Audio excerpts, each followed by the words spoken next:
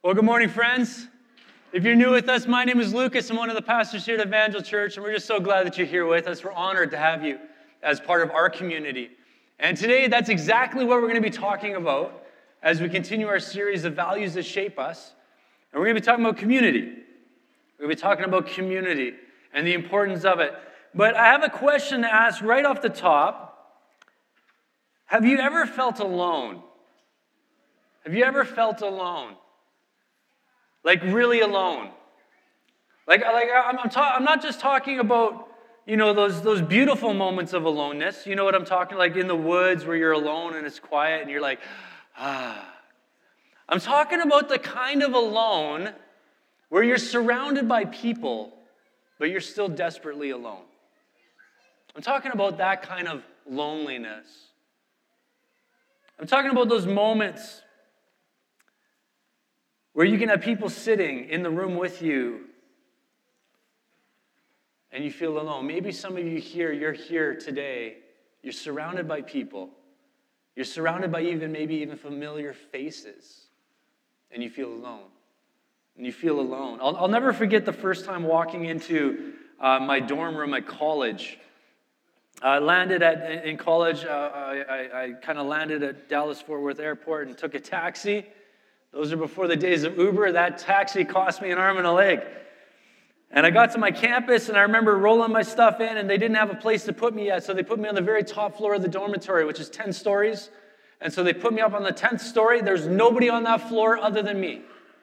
And so I remember I opened up the room, and I walked in, and it was dark, and I brought my luggage in, and here I am, prairie boy from Winnipeg, all alone, Dallas, Texas. I don't know a soul. And I remember putting my bags down. I just stood there, and I just broke down. I just had a complete breakdown. The feeling of loneliness just overtook me because I had always been surrounded by family and friends and community that loved me and knew me. And now here I am all alone by myself. And I just had this moment of breakdown. And it didn't take very long, but I got myself together, and I just said, no, forget this. I'm out of here. I left my dorm room, I went back down to the lobby, and I remember coming in, there's a group of people just hanging out, and I did the most awkward thing I've ever done in my life. I just walked up to this circle of people and said, hey guys, I just interrupted them. Hey guys, my name is Lucas, I'm from Canada, just landed, how's it going? I just couldn't stand being alone. I needed to have community. I needed to have people. A funny story, a lot of those people that I met that first day, I never actually hung out with ever again. Maybe it was because of my approach. But today we're going to continue our series entitled The Values That Shape Us. And we're exploring these values because values bring alignment in the heart around what matters in community. And if you're not clear on the values of community, it's very easy for us to become misaligned. And when we become misaligned, everybody's chasing after their own values and their own things. And there's a lack of unity and there's a lack of synergy that allows us to accomplish great things for the kingdom. And so we wanted to take the season of our church and our time and community together to shape the values of Evangel Church. And if you're taking notes, I'm going to ask you to write this down. If you're taking notes, write this down. You hear it all the time. You're probably sick of hearing it, but you're going to hear it again. You were made for community. Welcome home. You were made for community. Welcome home. Let's pray. Holy Spirit, we recognize your presence here with us today. Lord, we didn't come to hear from me. Lord, we came to hear from your word. We came to hear from the Spirit of truth that gives us revelation of what is right and true and worthy of submitting one's life to. And we ask, Lord, that you would come, that you would teach us, Lord, that we would all be active participants in the preaching of God's word. And that, Holy Spirit, you would lead, guide, and direct the next moments of our time together. In Jesus' name, amen. Well, it was the beginning of time and the season of humanity on this planet. God had created the heavens and the earth. He created the animals of the land, the birds of the air, and the fish of the sea.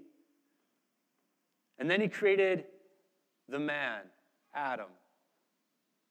In his image, the first man.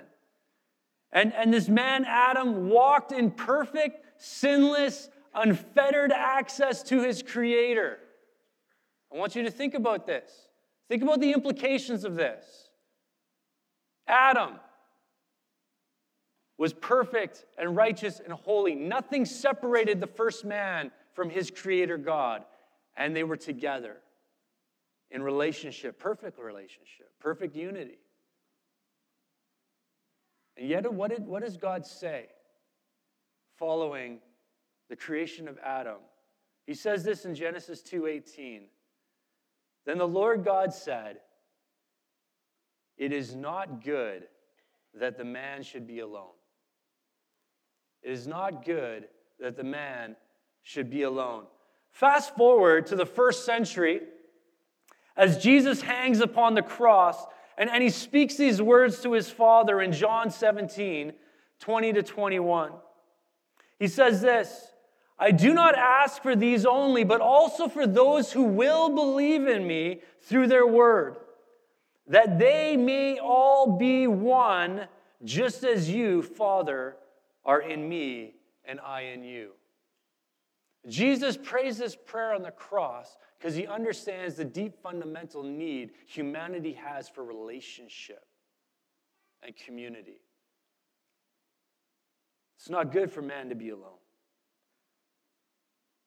Lord, that they would all be one as you and I are one in perfect relationship. There's a creative design argument to be made here about the fundamental need of the human being who has been made in the image of God. God is triune, which means he's three persons in one. It's an incomprehensible concept, but he's three persons in one. Perfect harmony of community, Father, Spirit, and Son.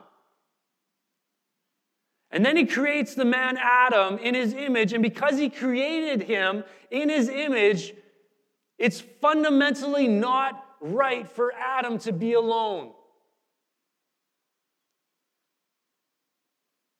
Man has a fundamental need for companionship, for community, and for intimacy. And this is why we say to you, you were made for community. We literally mean, from a biblical worldview, you were literally designed with a deep need for community. It's a fundamental need that each of us has. To not be alone, but to be with others in intimacy and vulnerability, in community. Thus, Jesus' prayer on the cross for all believers. That they would be one, as I am one with you, Father. That they would be one.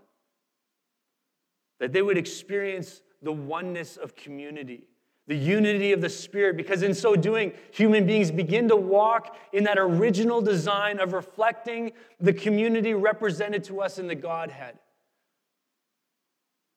Three persons in one. And we begin to walk in what we are originally designed for. And that's the spot, that's the sweet spot. That's where you find fulfillment. And that's where you find life. And that's where you find growth. And we're going to talk about that. You were made for community. Welcome home. Now you're probably sitting there thinking, well, Lucas, thanks for painting the utopian picture of the church, right?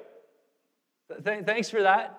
But we all know that's not real life, right? Some of you, you've been in church for a long time. Those of you exploring church with us, exploring faith with us, maybe church life is new to you. I want to give you a heads up. Someone's going to eventually hurt you here. Someone's going to eventually talk behind your back here. We're not talking about a utopian ideal of the church gathering and it's all going to be kumbaya. But we are talking about a community of faith and a place where you will grow and mature to the potential God has placed in you the day that He created you. If community is a fundamental need for the human experience, you can't just dismiss it because it's hard. I remember watching the Olympics. Who remembers the Olympics in Beijing? Do you remember the story leading up to the Olympics? It's about the air quality. In fact, a lot of athletes, they decided not to go because of the air quality in Beijing. And so there was all this talk about the air quality. So I'm gonna be drinking a little bit. I was at a Seahawks game on Thursday, and I screamed my fool head off. So I got to be careful with my vocal cords today. But can you imagine coming to a place where you would say to yourself, you know what, this air is hurting me. It's too toxic. I'm going to stop breathing. Right? Like, can you imagine coming to that? Like, that seems so fundamentally wrong, right? Because if you don't breathe, you die. But so often, this is what we do with community. Listen, friends, if we were designed by our Creator with this deep fundamental need for people and community, why is it sometimes we treat it just like air and we say, you know what, I was hurt and I'm going to remove myself. I'm going to embrace loneliness over the potential hurt of community. And what we do in that moment, just like air, you know what, if the air, it's going to happen pretty quick. You know, just a couple minutes. With community, the only difference between dying is it just takes longer. When we remove ourselves from vulnerability and community and intimacy, we remove a fundamental need that we have as human beings, to know and to be known.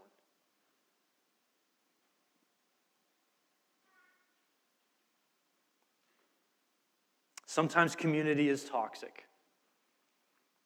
And if community is toxic, perhaps we should find new community. Sometimes it's toxic, but let me tell you, friends, it's always broken. It's always broken. And sometimes we walk into the brokenness together, and that's where God matures you in the Spirit.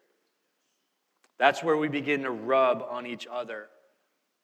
That's where we begin to, like iron sharpens iron, with friction and moments of coming together.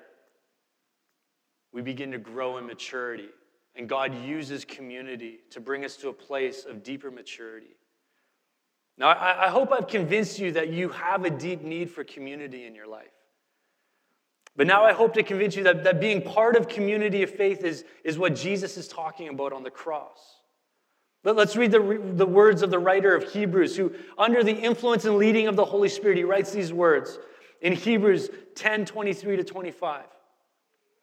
And let us consider how to stir up one another to love and good works, not neglecting to meet together as is the habit of some, but encouraging one another, and all the more as you see the day drawing near.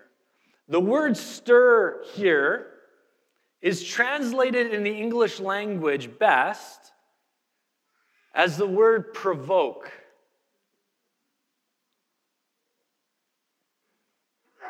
Provoke. That's the word that we get kind of the best translation out of that stir up, provoking one another to love and good works. We are called to be people of provocation. Now, with that said, we need to define what that means. What is biblical provocation? What is it to biblically provoke someone?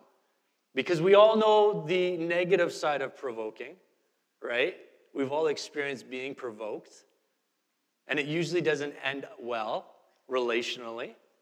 So how do we do provoking one another to love and good works?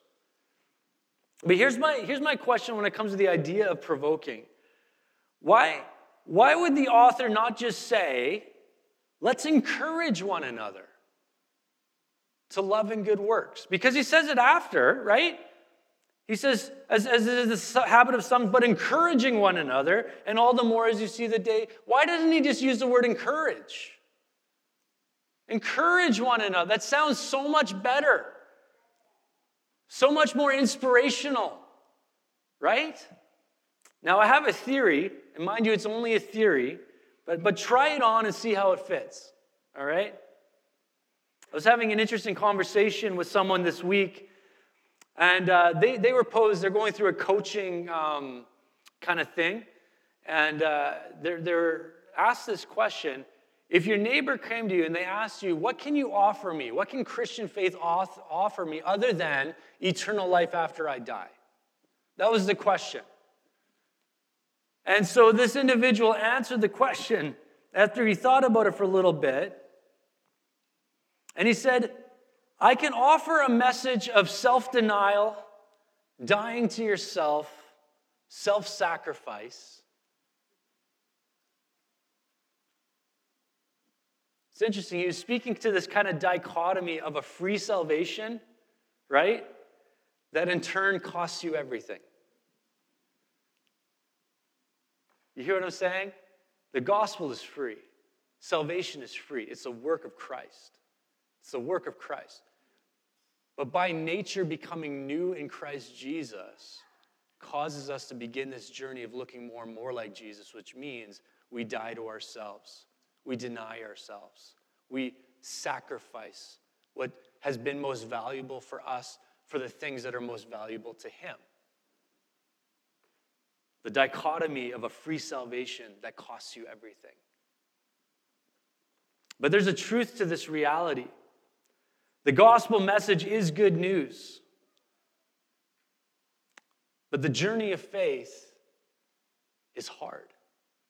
The journey of faith is a journey of dying. That's what it is. It's a journey of dying. Dying to yourself, dying to your flesh, dying to your wants and desires, and picking up His, and trying on His, and walking in His values, and seeing the world through His eyes as opposed to our eyes. That's what this journey of faith looks like. Jesus called it picking up your cross and following Him. So the journey is fundamentally one of self-denial, of letting go of your wants and desires and trading them for His. It's painful, it's hard, and this is where provocation comes into play. Because friends, when it comes to dying to yourself, it's not good enough just to be encouraged.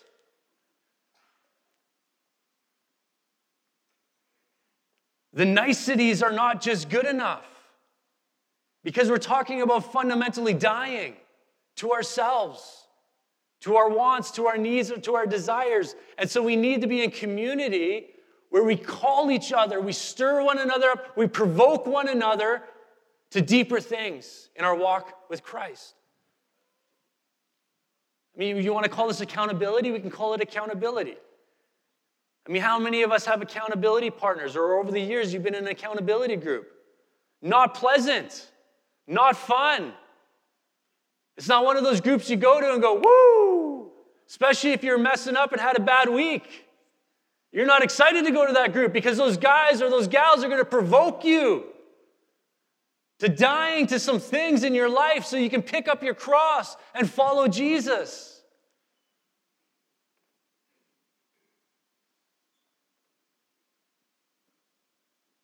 Dying to yourself is hard.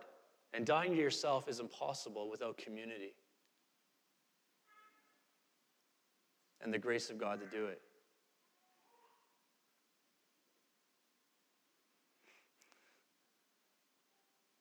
Provocation coming from a base motivation of love in community, founded in the external truth, and partner with the work of the Spirit is the only thing that gives us the strength and motivation to change.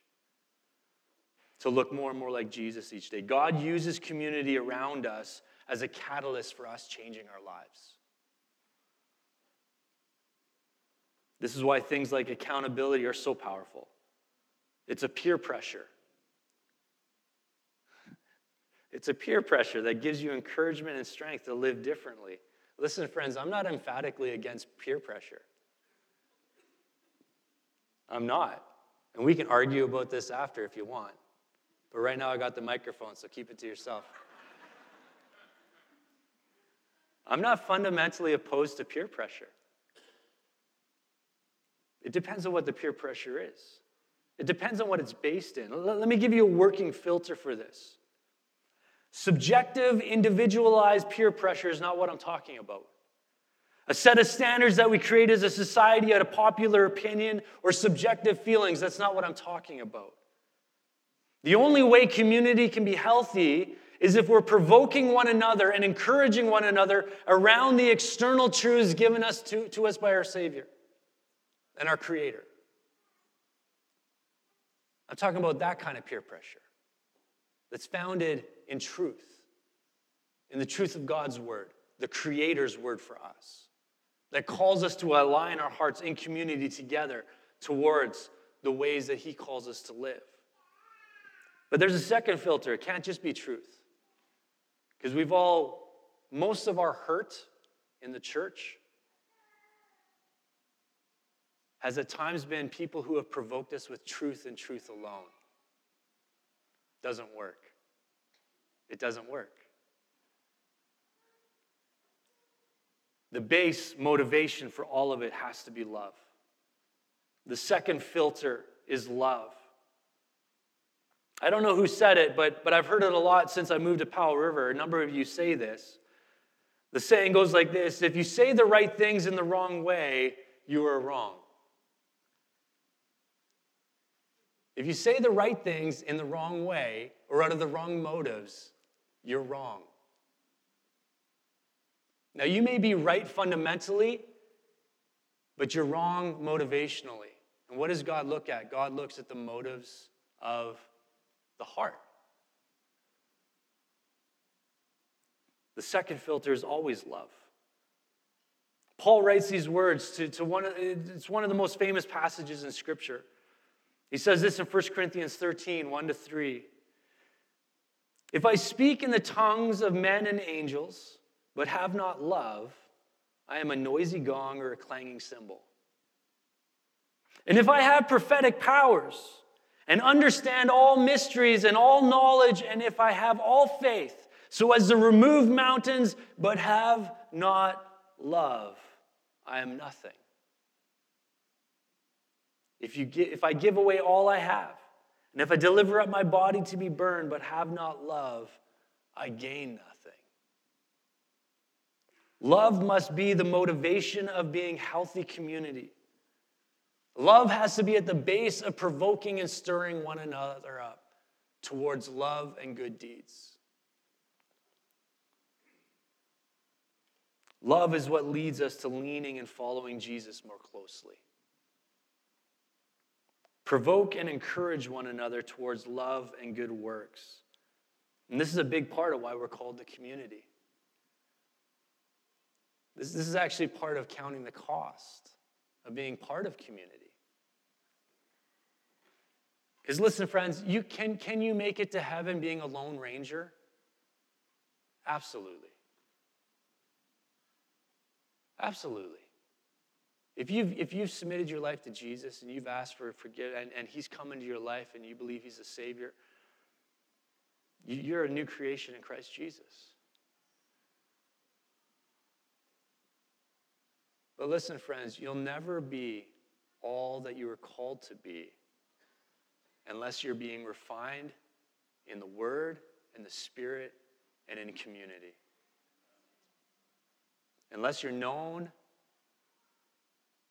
and you know others in community, your growth is already stunted. It's already stunted.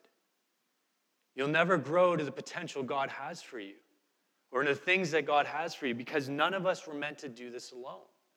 You have a fundamental need for community. And in community, we stir one another up. Now, can we just get this out of the way? Just first and foremost, can we get this out of the way? So often we overlay our culture onto Scripture, right? So when we think provoke, all of us as Canadians are like so uncomfortable with that idea because we're so nice all the time.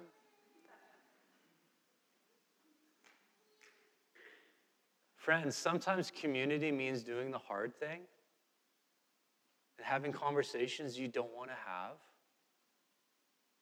but praying long and hard that it's motivated by love and that it's founded in truth.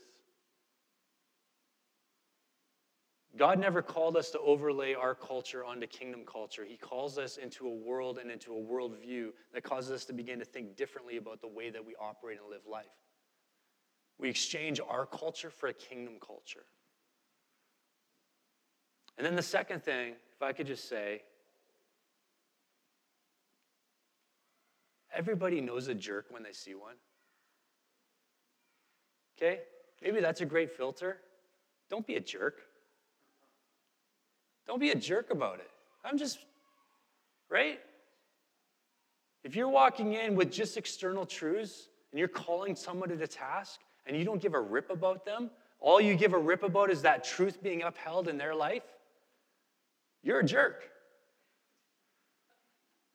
Cut it out. Stop it. Because saying the right things and the wrong motivations means you're wrong. And so we've got to figure this out in community. We've got to have patience with one another. We've got to grow together. We've got to be generous to one another with grace so that we can begin to live this out, so that we can become, not just as individuals, but as a church, as a community of faith, realize the potential that God has called us to in this time and in this place in Powell River and beyond.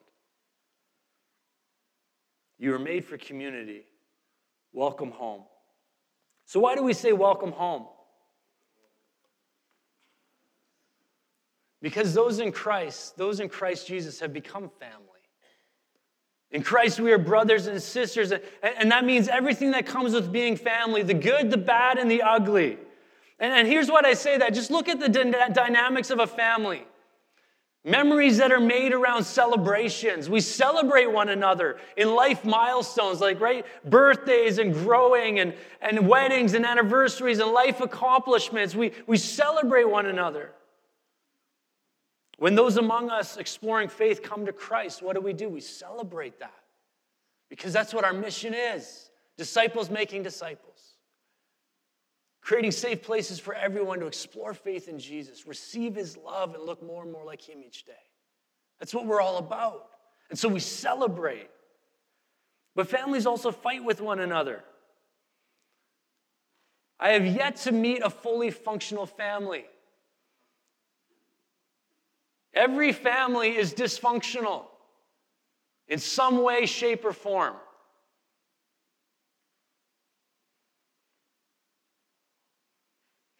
And that goes for the church as well.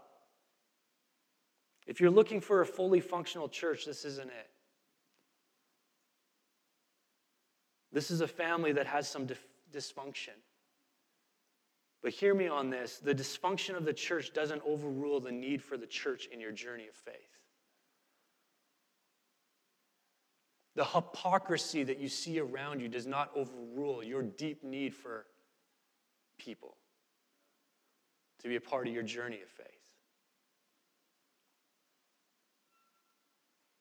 Now, there's a difference between dysfunction and toxicity. Toxicity is an environment that you should remove yourself from. You should remove yourself from toxic relationships and community and environments. But you're never going to find a stable, fully functioning body of Christ on this planet until Jesus returns. So stop looking for utopia and start digging into community. Because I believe God wants to use community to shape and mature you. And God wants you to use you to shape and mature others.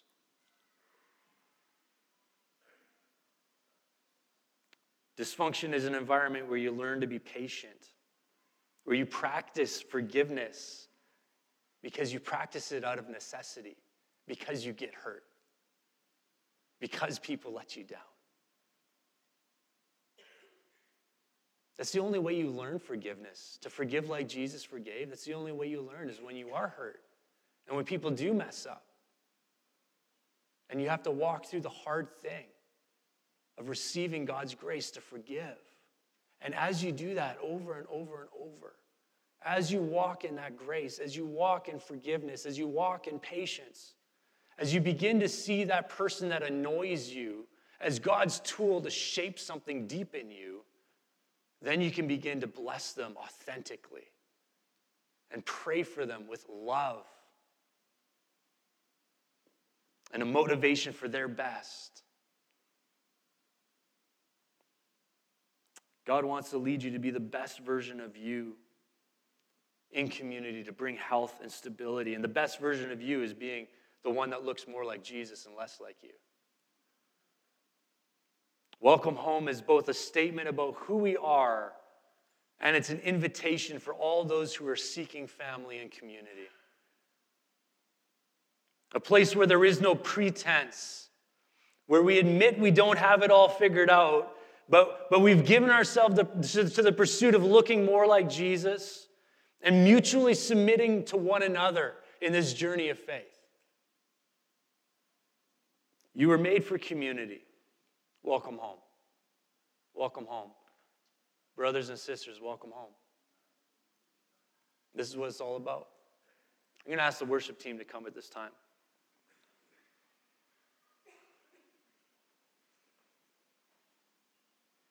As they come, my prayer for you today is that you would be inspired to commit yourself once again to the pursuit of faith through community. That the Holy Spirit would be doing something deep in you, even in this moment. That you would be convinced of your fundamental need for community in becoming a mature follower of Jesus. That even in the inevitable moments when you are hurt in community, God can bring healing and teach you deep truths about forgiveness and about life and about esteeming others as greater than yourself. So God, would you give us the grace to provoke one another with love and encouragement based on the objective truths of the Scriptures to live holy and righteous before you. Lord, we echo the prayer of Jesus upon the cross. I do not ask for these only, but also for all who believe in me through their word, that they may all be one, just as you, Father, are in me and I in you. Make us one, Lord Jesus. Make us one. You are made for community. Welcome home.